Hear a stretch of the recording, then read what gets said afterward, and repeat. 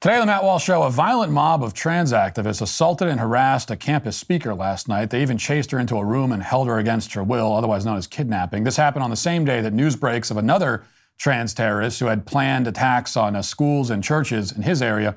Trans terrorism is becoming a major problem in our country. We need to talk about it. Also, Republicans in the Tennessee legislature voted to expel two Democrats who led an insurrection in the Capitol. It's great to see Republicans actually fighting back for a change.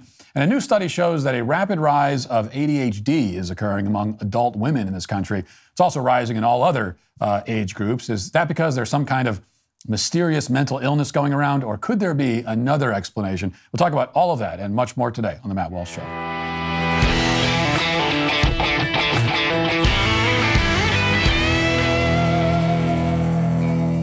Roe versus Wade has been overturned, and this battle is now finally leaving D.C. and going to the grassroots. As one of the largest pro-life organizations in the world, no one is in a better position than 40 Days for Life to end abortion in a post-Roe America. With about 1 million volunteers in 1,500 cities, 40 Days for Life holds peaceful vigils outside abortion facilities. Because of that, they actually have a larger presence in blue states, specifically California. Former abortion clinic directors say these vigils can cause the abortion no-show rate to go as high as 75%, which is detrimental to their abortion business.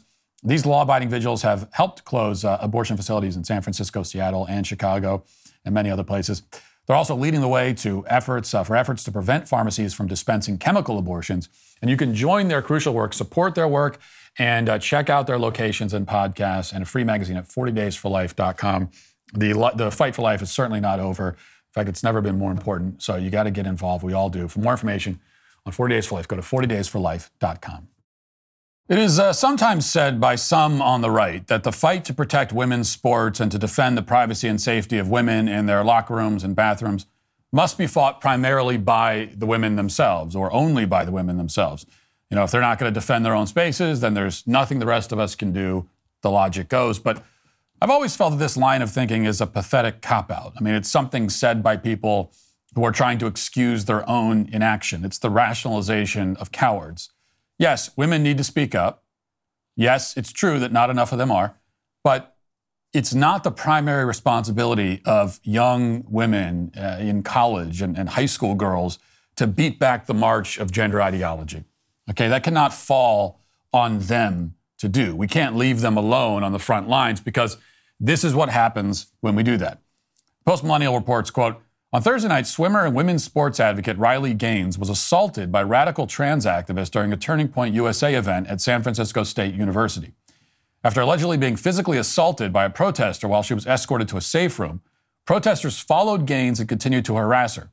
Quote, the prisoners are running the asylum at SFSU, Gaines wrote on Twitter, along with footage of the incident. This is proof that women need sex-protected spaces. Still only further assures me I'm doing something right. When they want you silent, speak louder. I'm okay currently, but an hour and a half later, I'm still barricaded in a room with ambushers on the outside yelling and threatening violence, Gaines told the Post-Millennial.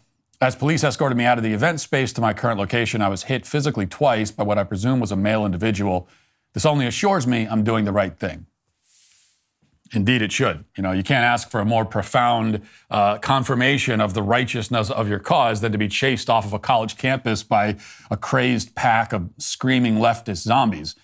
And that's exactly what happened to Riley Gaines. Footage captured amid the chaos shows Riley running down the hallway while being chased by this violent, screeching mob.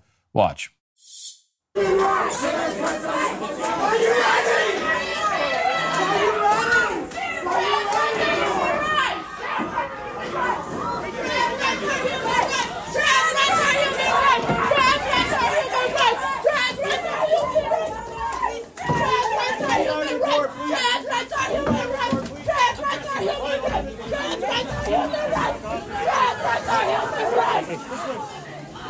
Yeah, you transphobic. I see you. Trans rights are human rights. Trans rights are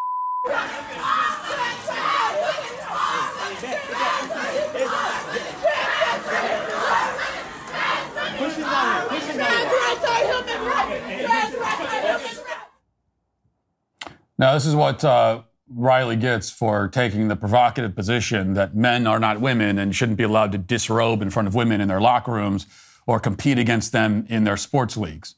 Okay, so if you're a woman and you say, no, I don't want a man disrobing in front of me, this is how you'll be treated. She's defending logic and human decency in its most basic form. And for that, these people want to kill her. This is what any young woman who speaks up will face. Is it any wonder why so many choose to stay silent? Like there aren't that many people who are willing to potentially deal with something like that. And that's men, women, it doesn't matter, if you're a man or a woman, it doesn't matter what age you are. Most people are not willing to put themselves in that position. In fact, most of the people who say, well, it's up to the women to stand up, I'm not going to. Most of the people saying that would never put themselves in that position. They don't have the guts to do it. Riley's ordeal wasn't over. The mob stayed outside the room, refusing to let her leave. The student newspaper, the Golden Gate Express, captured video of the mob discussing what to do next. And this, again, is while Riley is barricaded inside of a room, and they're outside the room, and listen to what they're saying. And what we're hoping to do is to keep things peaceful and make her lose her flight and move forward. Okay? Tell her to pay us. Tell her to pay us, and then she can go. $10 each.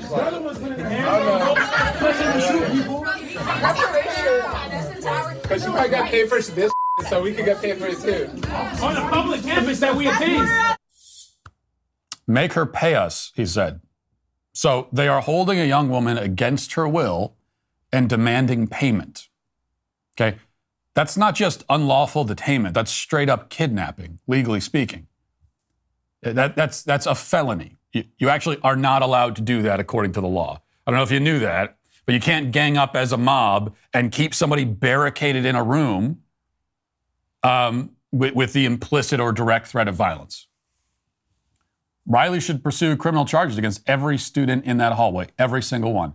Every single one should be expelled and arrested. Anyone who happened to be standing in that hallway and was on the side of the mob, all of them should have their lives destroyed. That's where we are, okay? That's what we should be advocating for. All of the students in the hallway should have their lives destroyed because of this. This doesn't stop until that becomes the consequence. She needs to sue the school as well. And I would be happy, and I've already said this on Twitter, I'd be happy to give her money to help fund that effort because the school needs to be sued also. They allowed this to happen. They put her in this position. Those students were outside of the hallway for apparently over an hour or more. They weren't escorted out. What the hell are the police doing? What are campus security? What's anyone doing? They're allowing them to stand there. You've got a mob of people who just chased this woman into a room and are refusing to let her leave. And the cops are just standing around like, oh, well, what are we going to do about it? So I'll help in any way I can. Everyone responsible needs to pay for this, and they need to pay dearly for it. As it happens, this attack occurred only a few hours after news first dropped of another potential trans-terrorism attack that was thwarted by police at the last minute. The Daily Wire reports, quote, law enforcement officials in Colorado have arrested a transgender individual with a communist manifesto for allegedly planning mass shootings at schools and churches in the area.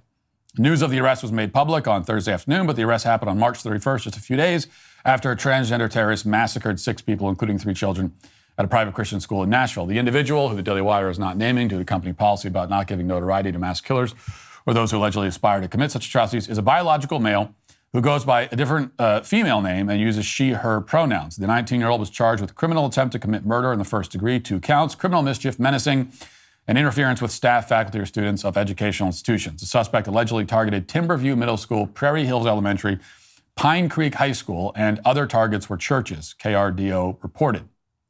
A family member turned the suspect into police, telling 911 that they had threatened to shoot up schools and had severe anger issues. A spokesperson for the 18th Judicial District Attorney's Office told local media that the suspect was in the process of transitioning. Police said the home had trash piled up all around the house to where it made it hard to walk, and that there were numerous containers filled with half-eaten food with mold growing inside and numerous alcoholic beverage containers laying around the house. The suspect also allegedly punched holes in the wall inside the house and ripped a door off the hinges. Okay, so this was a severely disturbed person living in filth and squalor, prone to violent rage.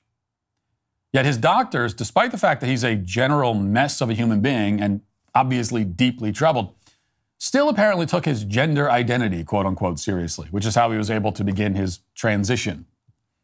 Yes, everything else about this guy is bizarre and disordered. But when he says he's really a woman, well, now that is obviously a lucid and sober insight into his own true nature. But once again, a gender transition, which is supposed to make somebody happy and fulfilled and just make their lives better, utterly failed. Rather than being happy and fulfilled, he was homicidal. Fortunately, this trans terrorist was foiled before he could carry out his plans, unlike the one here in Nashville. But we're still left with 2 planned trans terrorism attacks, one prevented, one not, in the span of 2 weeks. 2 of them. And in between the Covenant attack and the news of this other attempted massacre, we've seen trans mobs storm state capitol buildings, assault peaceful counter-protesters, topped off by a violent mob accosting a campus speaker and holding her hostage. And this is the trans violence that we've seen in just 2 weeks. All while the government at the highest level does everything it can to pour gasoline on the fire. Here's the latest with that. This has been one of the worst weeks of 2023 so far in terms of anti-LGBTQ bills becoming law in states across America. According to the Human Rights Campaign, more than 50% of transgender youth in the U.S., which is estimated to be more than 150,000 kids, live in states in which transgender youth have lost access to or at risk of losing access to gender-affirming care. Look, this is awful news. Let's be very clear about that. LGBTQI+ kids are resilient. They are fierce. They fight back. They're not going anywhere. And we have their back. This administration has their back. We are so proud of the kids across this country who have organized protests and school walkouts to tell the politicians in their states to stop this legislative bullying. You got to keep fighting. This is also, it was a really, really hard, it's been a hard couple of weeks for trans people. I mean, you got trans people assaulting and killing people, but it's a really hard week for them. Now, the White House and the Democrats, they know what they're doing. They know what they're encouraging. Democrats look at what happened to Riley last night, and their only regret is that she made it out alive. They wish that she was dead.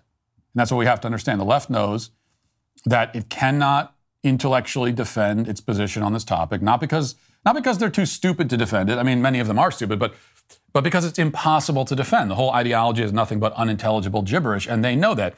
And they see what happens when anybody on their side attempts to defend it. I mean, they see, for example, what happened to the people who tried to challenge me at New Mexico State University this week. And they see how embarrassing it is for them, and they become all the more enraged and humiliated. And so they're left with a choice, right? They can surrender the issue. They can admit they were wrong. They can admit that this is all nonsense. Or they can push their agenda through by other means. Those are really their only options. Give up on trans ideology completely. You can do that. Or you can assault, harass, intimidate, and kill your opponents. We know which one they'll choose and have chosen. Trans activists, they want us dead. They believe they have the moral right to kill us. The only thing that could stop them from doing it is fear of punishment. But the system is on their side, egging them on. And if none of the students who assaulted and kidnapped Riley Gaines are held accountable, that will be the final confirmation that they need, that they can do whatever they want, up to and including the commission of violent felonies, all captured on film. From there, all bets are off. Which brings me back to what I said at the top. We cannot leave it to a small collection of very brave young women to fight this out. This is a fight that involves all of us. And men, in my view, should be on the front lines, just as men should be on the front lines of any battle. If we leave the opponents of this ideology alone and isolated, they will be easy targets. So we all need to stand up. None of us belong on the sidelines. We're all called to the fight. Now let's get to our 5 headlines.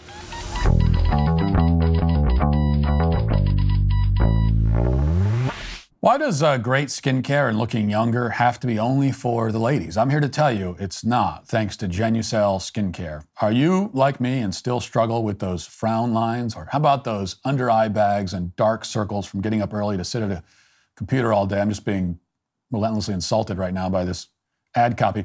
Luckily for you, if you're a hideous beast like me, for the first time ever, Genucel's including both the Ultra Retinol and Dark Spot Corrector in their most popular package at Genucel.com/Walsh. Genucel's Ultra Retinol contains a powerful retinol alternative that is safe for your skin.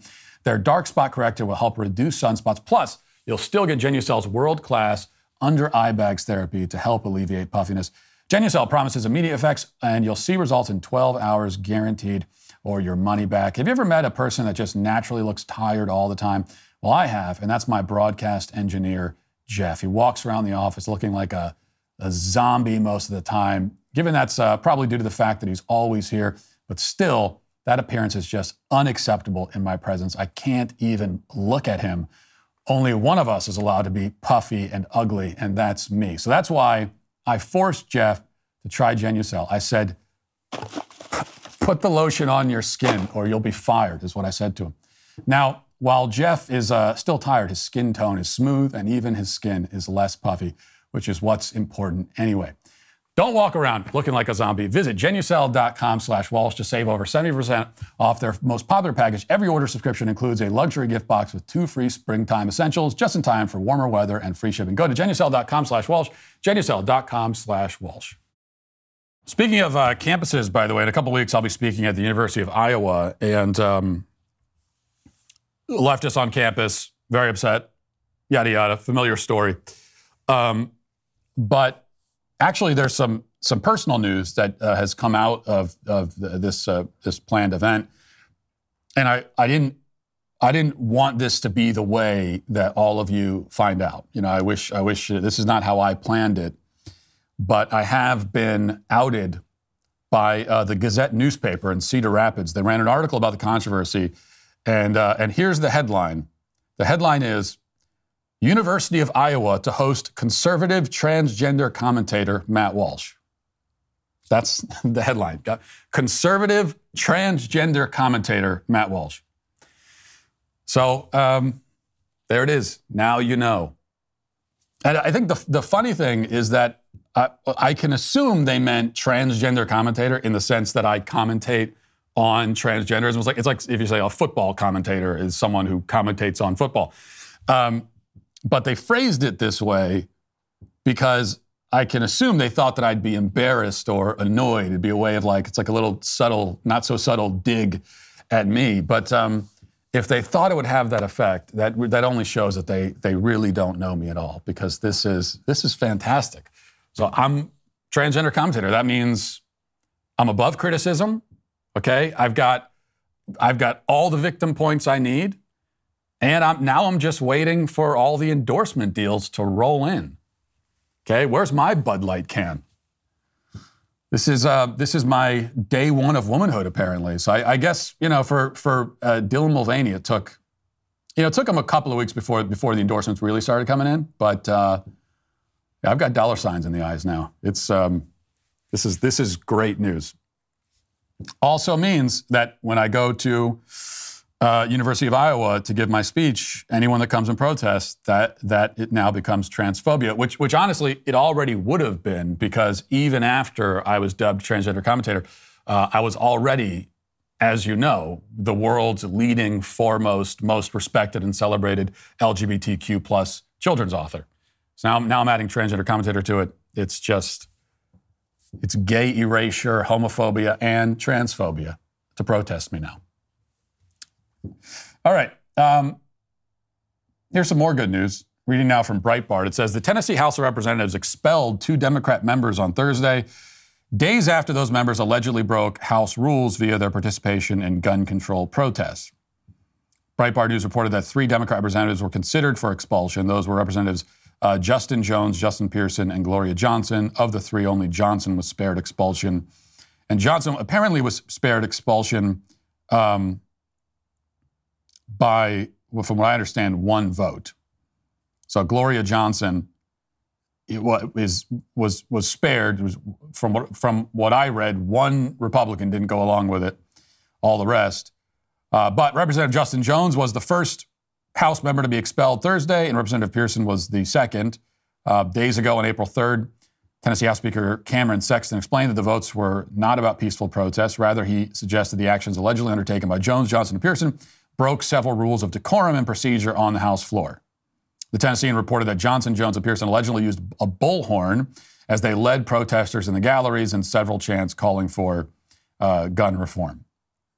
Now, this Breitbart article keeps calling it a protest. It was not a protest. It was, by the left's own definition and by their rules, it was an insurrection. By their standards, it was an insurrection. So being expelled from the House should be the least of their concerns. The next thing that should happen is that these people should be thrown into a prison cell for at least 3 or 4 years. Because by the left's definition, it was an insurrection. They led a mob into the Capitol building. They were using bullhorns on the House floor. They led demonstrations on the House floor. This was an insurrection by the left's own standards.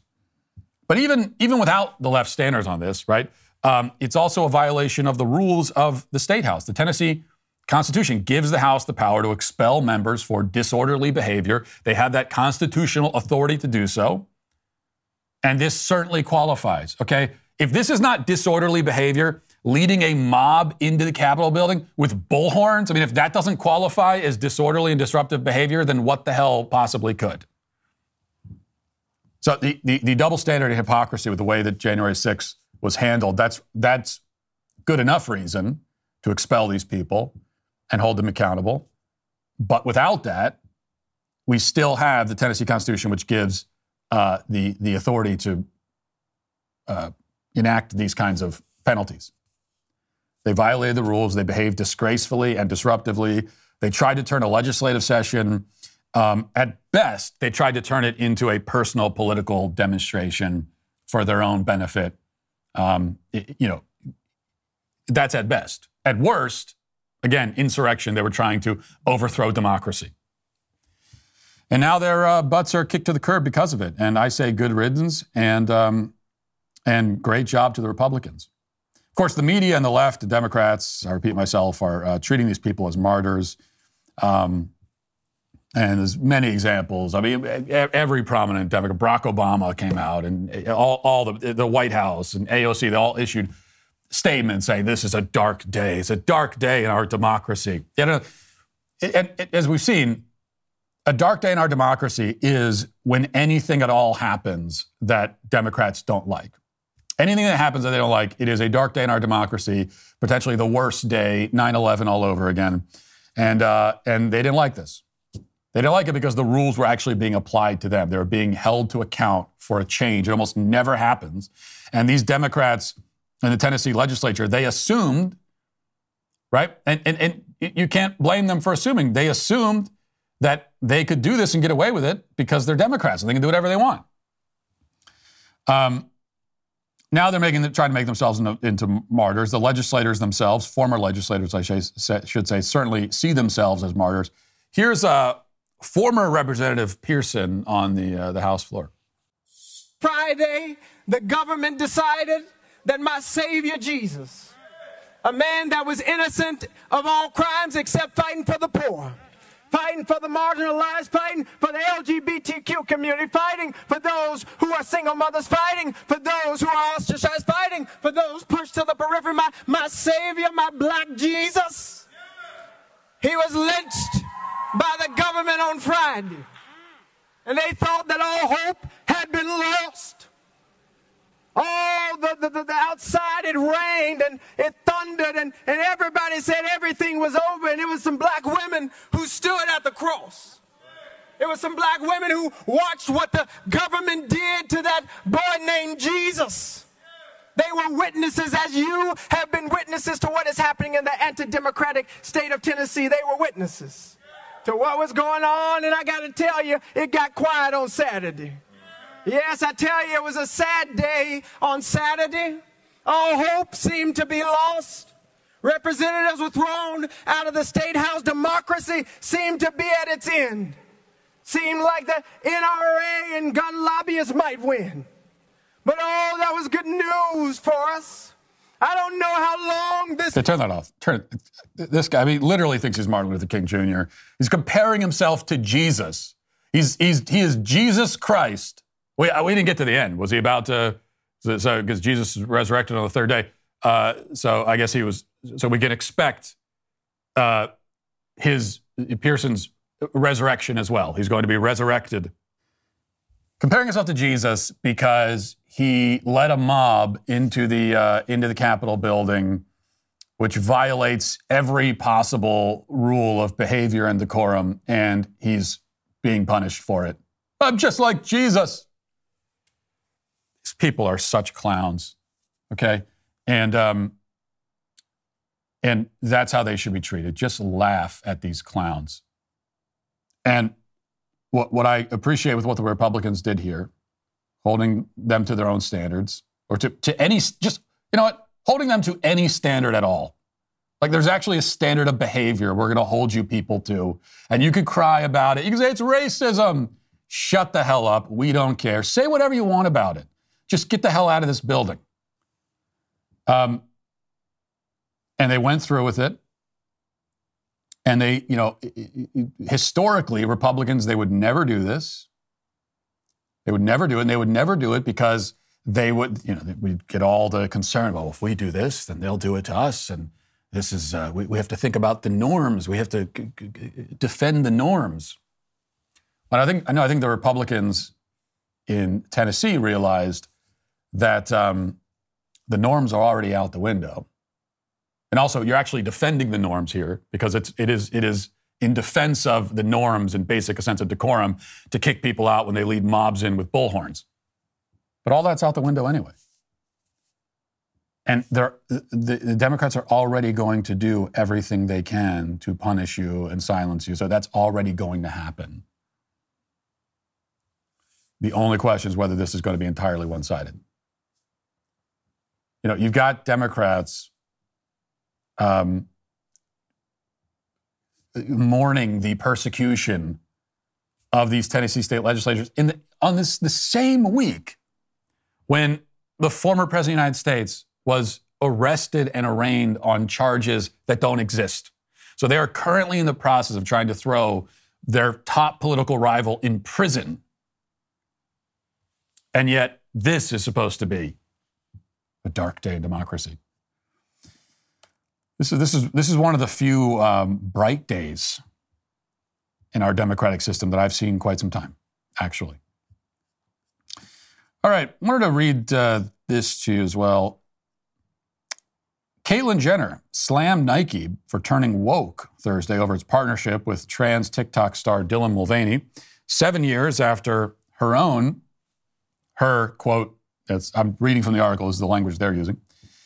7 years after his own collaboration as a trans woman with a sportswear line. Jenner, who transitioned in 2015, called out the athletic wear company after Mulvaney unveiled the brand deal in a series of Instagram posts Wednesday, where he modeled Nike pants in a sports bra. Alert the media, I'm entering my workout era. We saw Jenner, who was recently named a Fox News contributor, called the brand partnership an outrage. As someone that grew up in awe of what Phil Knight did, it's a shame to see such an iconic American company go so woke. We could be inclusive, but not at the expense of the mass majority of people, and have some decency while being inclusive. This is an outrage. Jenner did not explain how Nike partnering with Mulvaney harmed the mass majority of people, but tweeted, "Stop trying to erase women," in all caps. You know, I have to, as I've said before with this, there were conservatives that were sharing these tweets from Jenner and saying, "Amen, yes, look, we have a trans person on our side." Jenner's position on this topic is totally incoherent, okay? He is the worst possible advocate that you could turn to. He's the worst voice that you could amplify on this. Like, what exactly is your complaint, Jenner, with Nike doing a brand partnership with Dylan Mulvaney? What's your complaint? How is it going woke? Okay, the only complaint you could possibly have is that Dylan Mulvaney is not actually a woman, and they're celebrating him as if he is, and they're also having him model women's clothing when he's not actually a woman. That's the complaint. That's the only reason to oppose it. There's no other reason. If Dylan Mulvaney was a man who identified as a man, I mean, then it'd be a little bit strange that they're Nike sponsoring some random TikTok influencer. But it would not be an outrage. It wouldn't be erasing women. So the only reason to oppose it is that he's not actually a woman. And yet, that's not Jenner's position. Jenner believes that trans women are women. Jenner says that he's a woman. So it doesn't make any sense. It appears that Caitlyn Jenner's position is that his womanhood is valid because he says it is. But other people, if they declare themselves women, that's not valid. No, there's only two ways of looking at this. Either biology determines who's a woman or who isn't, or it's subjective and it's up to each individual. If Caitlyn Jenner sees himself as a woman and is declaring that he's a woman, well, then he is taking the latter option here. He's saying that it's subjective, which means that you can't arbitrarily say that it doesn't apply to Dylan Mulvaney. It's totally incoherent. And also, look, Jenner, there's arguably no other trans-identified person alive today who has done more to normalize and mainstream transgenderism. I don't think there's anyone else you can point to who's done as much as Jenner has done. Because most of the rest of these, Dylan Mulvaney, most of the rest of the prominent trans-identified people and influencers you can name, they came along later. They jumped on a bandwagon that was already well on its way. But how soon we forget, back in whenever it was 2015, Bruce Jenner comes out as Caitlyn, declares himself a woman, is awarded Woman of the Year. And it was the first time that had been seen on such a mainstream, visible level. It wasn't the beginning of of trans ideology, of gender ideology, but that is when it kind of burst into the mainstream. Jenner has never repudiated that, as far as I'm aware. He's never repudiated for that. He's never apologized for that. He's never come out and said, you know what, I shouldn't have been awarded Woman of the Year. I'm not actually a woman.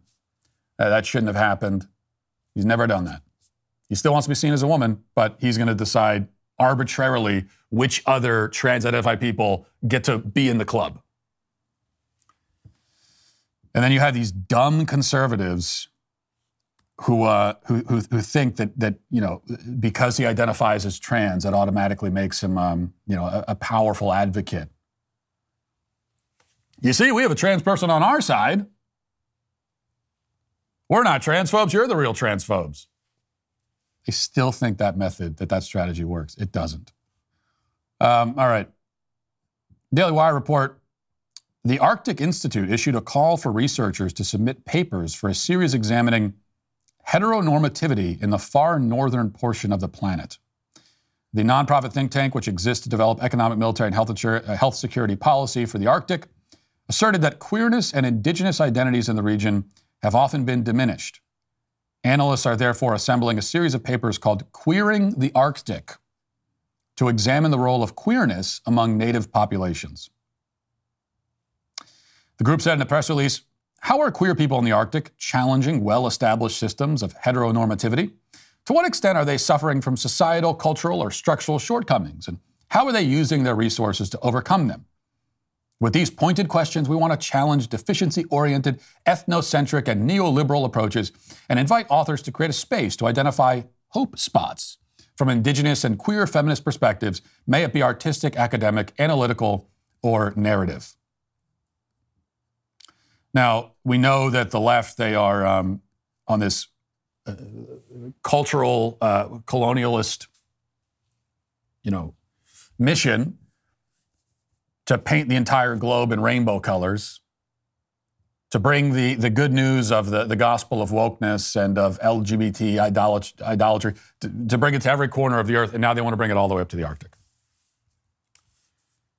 Because as we've seen on the left, nothing is allowed to just be what it is. Nothing is allowed to exist for its own sake. Everything must be brought into conformity under the leftist ideological umbrella. Everything, no matter what it is, everything's primary use, primary purpose should be the spreading of leftism. All right, another story here. Daily Wire. The Mandalorian recently surprised fans with 2 cameo guest appearances, Lizzo and Jack Black. The 2 actors were featured in Wednesday's episode, Chapter 22, Guns for Hire. And so Lizzo and Jack Black appeared on the Disney Star Wars show. The clip of this episode, this scene with Lizzo, went viral, not for the reasons that Disney probably hoped, but let's just watch a little bit of this. Despicable. If that isn't the quacta calling the stifling slimy. I beg your pardon. This planet is unrecognizable since he arrived. I had a feeling you hated me. I'm disappointed in you, Commissioner. You served my family well. But Captain Bombardier is the love of my life, and I know his heart is true. Sure, he's made some mistakes in the past, but who here among us has not? Is there no room for a little bit of forgiveness in a galaxy so vast? I am sorry to have disappointed you, my lady. Perhaps someday I can earn such forgiveness from your grace. Perhaps. As for now, you must live in exile on the moon of Paraquat. All right. And as for you, Who's watching Lady this show? Bo-Katan Creed. Who's watching this? I saw this clip and I had to double check because I honestly first thought it was a skit. That was like an SNL skit or something, and then I verified. No, that's actually the show. Like that's the show. That's what Disney is putting out. It has this cinematic quality of a furniture store commercial. Like the guy who made the ad for Bill's Mattress Warehouse down the street from your house is a more skilled director and cinematographer than whoever's responsible for this utter dreck. And the actors in mattress commercials and car dealership commercials are better also than what you just saw there. But this is what we get, okay? This is what we get for mindlessly handing our money over to these studios who have been milking the same franchises for decades and just putting the same thing out over and over and over again. They aren't even trying anymore. They don't care. They hate. We already know that these studios hate you. They don't respect your intelligence. They think you're an idiot and will gobble up whatever they spew out. They know you're going to watch anyway because of the brand. That's all it is. And at this point, instead of watching the next Star Wars movie or show, you might as well sit for 2 hours in your living room staring at the Star Wars logo on your screen. There's no point in watching the actual, because there's no story anymore. That doesn't matter. All of that is secondary. It's simply about the brand. You're watching a brand. And when you watch these shows and these films now, you're basking in the light and glory of a brand. And so you might as well. There's no reason to just... That's what Disney should do. The next Star Wars movie should be 2.5 hours of the Star Wars logo on the screen. Or maybe some guy, or maybe Lizzo, sitting on screen and just saying Star Wars over and over again. As a story, okay, and I've been trying to tell you this forever. As a story, Star Wars is over. As a brand, it's not. Because there are still these drones who will show up and no matter what. But as a story, it's over. There's nothing left. Okay, we got every ounce of story that could be milked out of this premise. It's gone now. All right, the udder is dry. It's all been milked. This cow is spent a long time ago. And of course, people will say, well, it's the Star Wars universe. There's so many other stories we could tell in the Star Wars universe. Well, as I am always saying, no, the Star Wars universe is over. But the actual universe? Yeah, the actual universe is limitless. There are a lot of stories you could tell in the universe. It doesn't have to be in the Star Wars universe. But don't let that stop you. These companies, they hate you, have no respect for you. They're not even trying to make quality content, but go ahead and keep consuming it, I guess. Why not? And finally, major headline here, Babylon Bee. Matt Walsh jumps out of the bushes at Easter egg hunt to inform the kids that bunnies laying eggs is biologically impossible. Now, I appreciated this story. This is like, I think it's the 5th or 6th time I've been mocked ruthlessly by Babylon Bee, and which hurts my feelings deeply, of course, but I also appreciate it. But then my second question was, who tells their kids that the Easter Bunny lays the eggs? Is that what people are being told? I didn't know. Here's the thing. I didn't know that this was the kind of falsehood I needed to correct. So that's the only thing that this story gets wrong, is that I wouldn't be going up to kids and say, well, Easter Bunny doesn't lay eggs, because I never knew that. Really, that's what you're telling? Is that what parents are telling kids? That the Easter Bunny actually lays the eggs like a chicken? The Easter Bunny thing has always been, as you know, I'm a Santa Claus apologist. I'm fully on board with the Santa Claus thing. Easter Bunny's always been a little too weird, a little too disturbing. Even when I was a kid, I always thought that. I was kind of like, my parents told me about this big giant bunny that shows up and, leaves a basket somewhere, comes into the house and leaves. And I always had so many questions about this thing. Where does this thing come from? We don't have the same with Santa Claus. There's this whole mythology around it. We don't have that with the Easter Bunny. So I've always thought it was kind of strange. I didn't know that kids were also being told that this mutant sorcerer Easter Bunny lays eggs. When I was a kid, I always thought that the Easter Bunny, he has the eggs and it's like in a basket and he hides them places. This story is getting even more disturbing than I thought. Let's get to our comment section.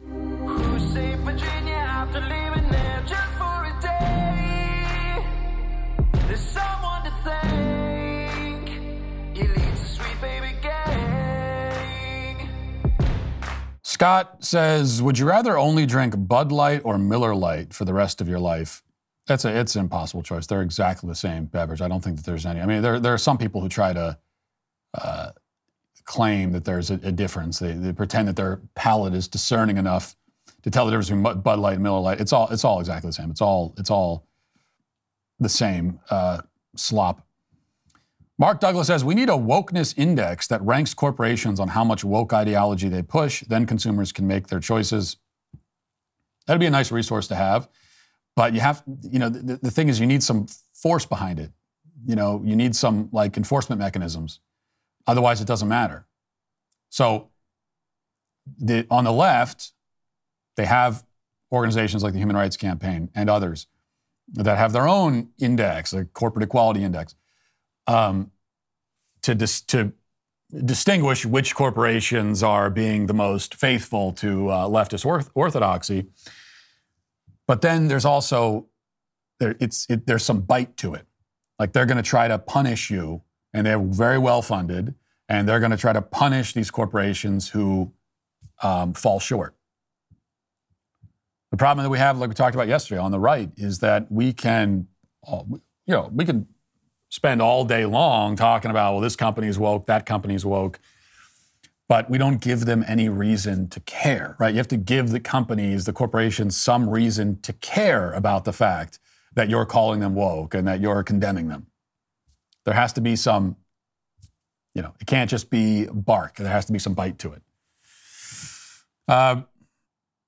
Another one says, I live in a rural, remote area where Bush and Bud are king. My husband does 2 multiple 30-packs per week, and he's pretty average around here. He's done, not with beer, but with AB and Jack. We'll make our own if we have to. 2 30-packs? That's like 8 beers a day? That's how much sparkling water I drink in a day. I'd probably go through about 8. Which is maybe the least manly thing I've ever said. But I think there are a lot, right, and I've heard this a lot. I don't know about 2 30-packs a week thing, but I've heard this from a lot of people that, my dad, all he does is drink Bud Light and Budweiser. And yes, so if we decided to make a concerted effort to single out, if we said, okay, Bud Light, Anheuser-Busch, we're going to single them out, a lot of woke companies, but this is the one that we're focusing on. And if we decided to do that, we could really inflict some financial damage. Because as much as we joke about the fact that, Only boomers and only like right-wing boomers and frat boys drink Bud Light. It's basically true. That's for the most part the case. So if we can mobilize people in those groups, particularly the right-wing boomers, then it would do some real damage. And at least it would put the company in a position where they've really got a choice to make. So right now there's no choice at all. They say, who do I want to piss off? Do I want to piss off the left or the right? For corporate America, it's I'll piss off the right all day because nothing's going to happen. Now, if they know there's going to actually be a consequence to it, then now they really have a choice to make. Striving to be Galahad says, I'm a fellow traveler with Matt on so many issues, but we part radically on the subject of animals and ecology. The meaning of dominion in Scripture, known to every theologian and saint for centuries, is stewardship, not domination. It is right and good to care for nature and especially for animals. Yeah, I don't disagree with you. I don't think I said anything that disagrees with that. But we do have stewardship is fine. But we are the superior species on the planet. And so we can make use of the inferior species, which should not be a controversial statement. This is how we exist. If we didn't do that, at all, we say we have no right to put ourselves above, animal life. We have no right to do that. We have no right to utilize them in any way. Then to begin with, billions of people starve in like a week. Because there are billion. If you take meat out of it, yeah, it might be if you live in a well-off, relatively prosperous civilization in the Western world, you can get away with the vegan lifestyle. You can, but that is a product of privilege. Many parts of the world, it's impossible. When we went to Africa, we went to Kenya with the Maasai tribe. They have cattle, they have cows and they have goats. And there's not a lot of agriculture. There's not a lot of farming that goes on. They have cows and goats, and that's how they live. And if not for that, they'd all die, like right away. So it's clear based on that alone that we're the superior species on the planet. We have the right to make use of these animals, while at the same time respecting God's creation. It's no different than we have every right to cut down trees, like all the beautiful trees you can see outside of my the studio windows. We have the right to cut down trees, build a house. But it doesn't mean that we should be gratuitous or wasteful about it, just like cutting down trees for no reason. We should try to preserve nature as well. So there's a balance there. But that's what it is, a balance. We're coming up on almost 1 year since I released the groundbreaking documentary, What is a Woman? Exposing radical gender ideology for what it's worth. And you'd think that this would be ample enough time for people to come up with an actual answer to the question, but you'd be wrong. As I discovered at the Young America Foundation Q&A in New Mexico just 2 nights ago, their answers are still somehow as confusing and nonsensical as they ever were. After my speech, multiple critics of mine and critics of reality as well stepped up to the mic in an attempt to challenge my position. They cited the usual gender is a social construct thing and other long-winded nonsense. When talking to one self-identified trans woman, a biological male, that is, I asked a simple, very predictable question. You'd think they'd have an answer for by now. What is a woman? And here's what the person said. A woman is someone who is included and respected and seen and participates in society, recognized by other women. That's the answer, which is just a long way of saying a woman is someone who identifies as a woman, although this answer is even worse because actually not only are you, is it circular, but you're also relying on the affirmation of other people. It's an external definition, which is exactly what they usually say they don't want to do, right? Well, if you haven't yet seen What is a Woman, or if you're on the left and still somehow find yourself confused about basic biology, I have some good news for you. You can now get 30% off your Daily Wire Plus membership when you use the code WOMAN at checkout. If you've already seen the film, thank you. If you haven't, or you know someone who hasn't, tell them to watch it. We need to start recruiting more people back to the side of truth and basic reality. To watch What is a Woman, join now at dailywire.com/subscribe and use the code WOMAN at checkout to save 30% off your membership. Now let's get to our daily cancellation. Now let's get to our daily cancellation. Today, for our daily cancellation, I have the exciting opportunity to jump back up onto one of my favorite soapboxes, as a new study published this week finds that ADHD is rising rapidly in our country, especially among women. The New York Post has this report. The number of people diagnosed with attention deficit hyperactivity disorder, ADHD, is climbing steadily in the U.S., especially among women, a new study found. While cases have risen across all age groups, the spike has been most significant among women. The share of females between the ages of 23 and 49 years of age diagnosed with the disorder nearly doubled from 2020 to 2022. Since 2010, the rates of ADHD have tripled overall, the study found, but the share of patients taking prescribed medications for the disorder has remained consistent.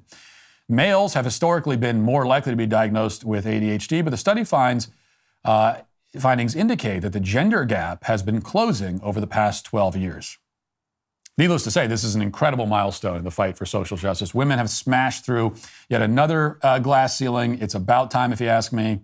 Alleged mental illnesses should be shared and enjoyed equitably and fairly by both sexes. I believe that. That's what's best for society, and also, most importantly, it's what's best for big pharma. You know, the drug companies, they should have the right to monetize the mental states of both men and women in equal measure, I say. The Post continues, previous studies have shown that females with ADHD tend to have very different symptoms than males, which could prevent them from getting evaluated and diagnosed. Data for ADHD tends to skew heavily towards school-age males. Dr. Joseph Galasso, a psychologist at Baker Street Behavioral Health in New Jersey, told Fox News Digital in a phone interview he was not involved in the new study. Girls tend to fly under the radar as their symptoms tend to be internalized. Boys tend to be more active with overt behaviors that lead to early diagnoses. On the other hand, he said, girls tend to fly under the radar as their symptoms tend to be internalized. Instead of hyperactivity, ADHD can look more like depression or anxiety in females, he added. More than 8 million American adults are thought to have ADHD, but some studies have shown that up to 80% of them are unaware that they have the disorder, per WebMD. Well, that's no good. 80% of people with ADHD don't know they have it. Think of all the people who are suffering in silence because of that. And by that, I mean all of the pharmaceutical executives who have been deprived of the opportunity to sell drugs to that large portion of the potential market. Really must be hard for them. But it's not just adults who are seeing a rise in ADHD, obviously. The disorder, quote unquote, is of course especially prevalent among children. In the 1980s, back when ADHD, or ADD at the time, was first added to the DSM, the Diagnostic and Statistical Manual of Mental Disorders, was added in, I think, 1980. And during that decade, around 1 in 20 children were diagnosed. Today, that number is 1 in 9 and rising all the time. That means that more than 10% of all children in the country have been labeled with this alleged disorder. And the label's being stuck on kids at earlier and earlier ages. You know, we're now told that kids as young as 3 years old can be diagnosed ADHD. A decade ago, the American Academy of Pediatrics changed the medical guidelines to now recommend psychiatric drugs for kids starting at 4, potentially, if their symptoms are, quote, debilitating. A third of kids with ADHD are diagnosed before the age of 6. So, kindergartners are being diagnosed and drugged. Teenagers are being diagnosed and drugged. Adults are being diagnosed and drugged. This epidemic has been sweeping the nation for decades and has only gotten exponentially worse as time goes on. More and more people are labeled mentally ill and put on methamphetamines. We increasingly become a nation of drug addicts. The pharmaceutical companies rake in billions and billions of dollars. Yet, we rarely stop to talk about any of this, really. Or even ask the most basic questions about it. The psychiatric industry and the pharmaceutical industry have conspired to label entire categories of human behavior and human thought disordered. And they've assured us that the only way to fix the problem is through highly potent and addictive psychotropic drugs. Meanwhile, most of us who profess to have no faith in the pharmaceutical industry, we correctly observe that it's a multi-billion-dollar behemoth with a vested financial interest in keeping us in this drugged-out stupor. We know from our experience with COVID that these people will lie directly to our faces just to get us to put their product into our bodies.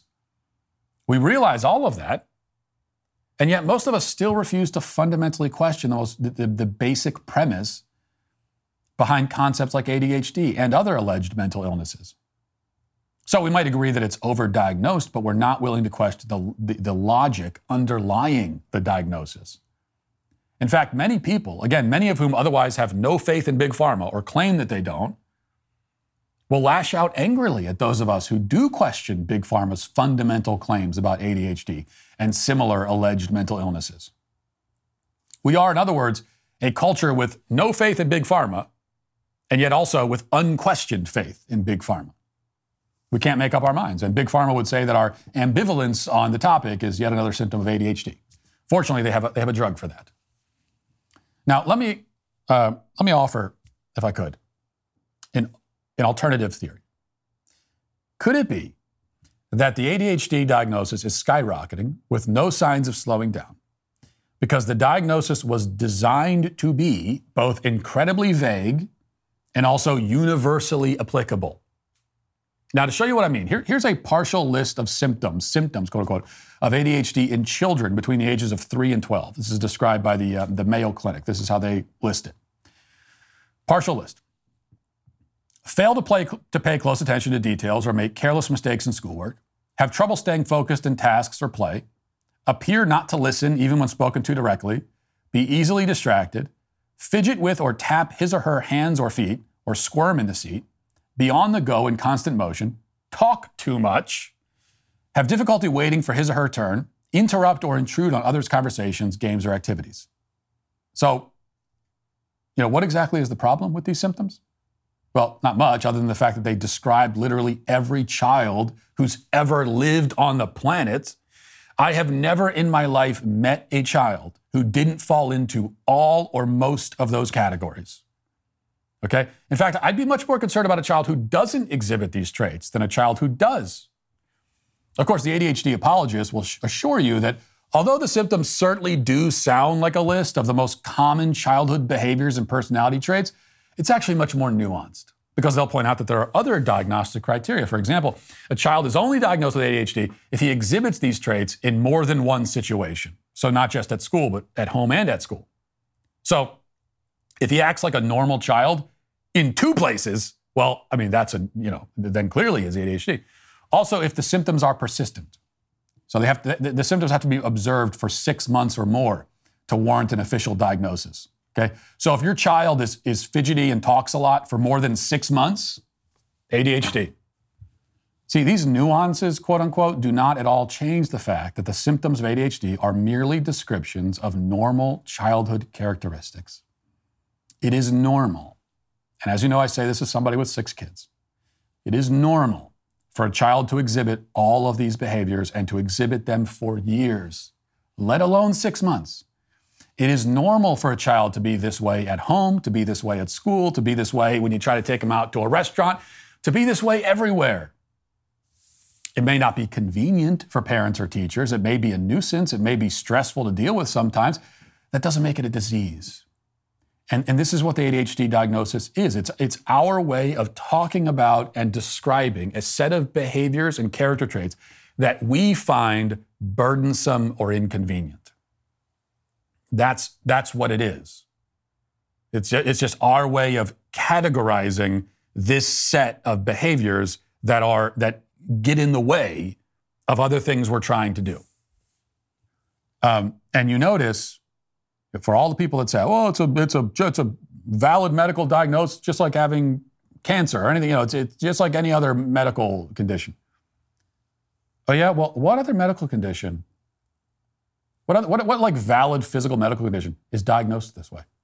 What other medical condition do they diagnose by looking at your behavior exclusively, and then also trying to determine whether or not that behavior causes problems in certain environments?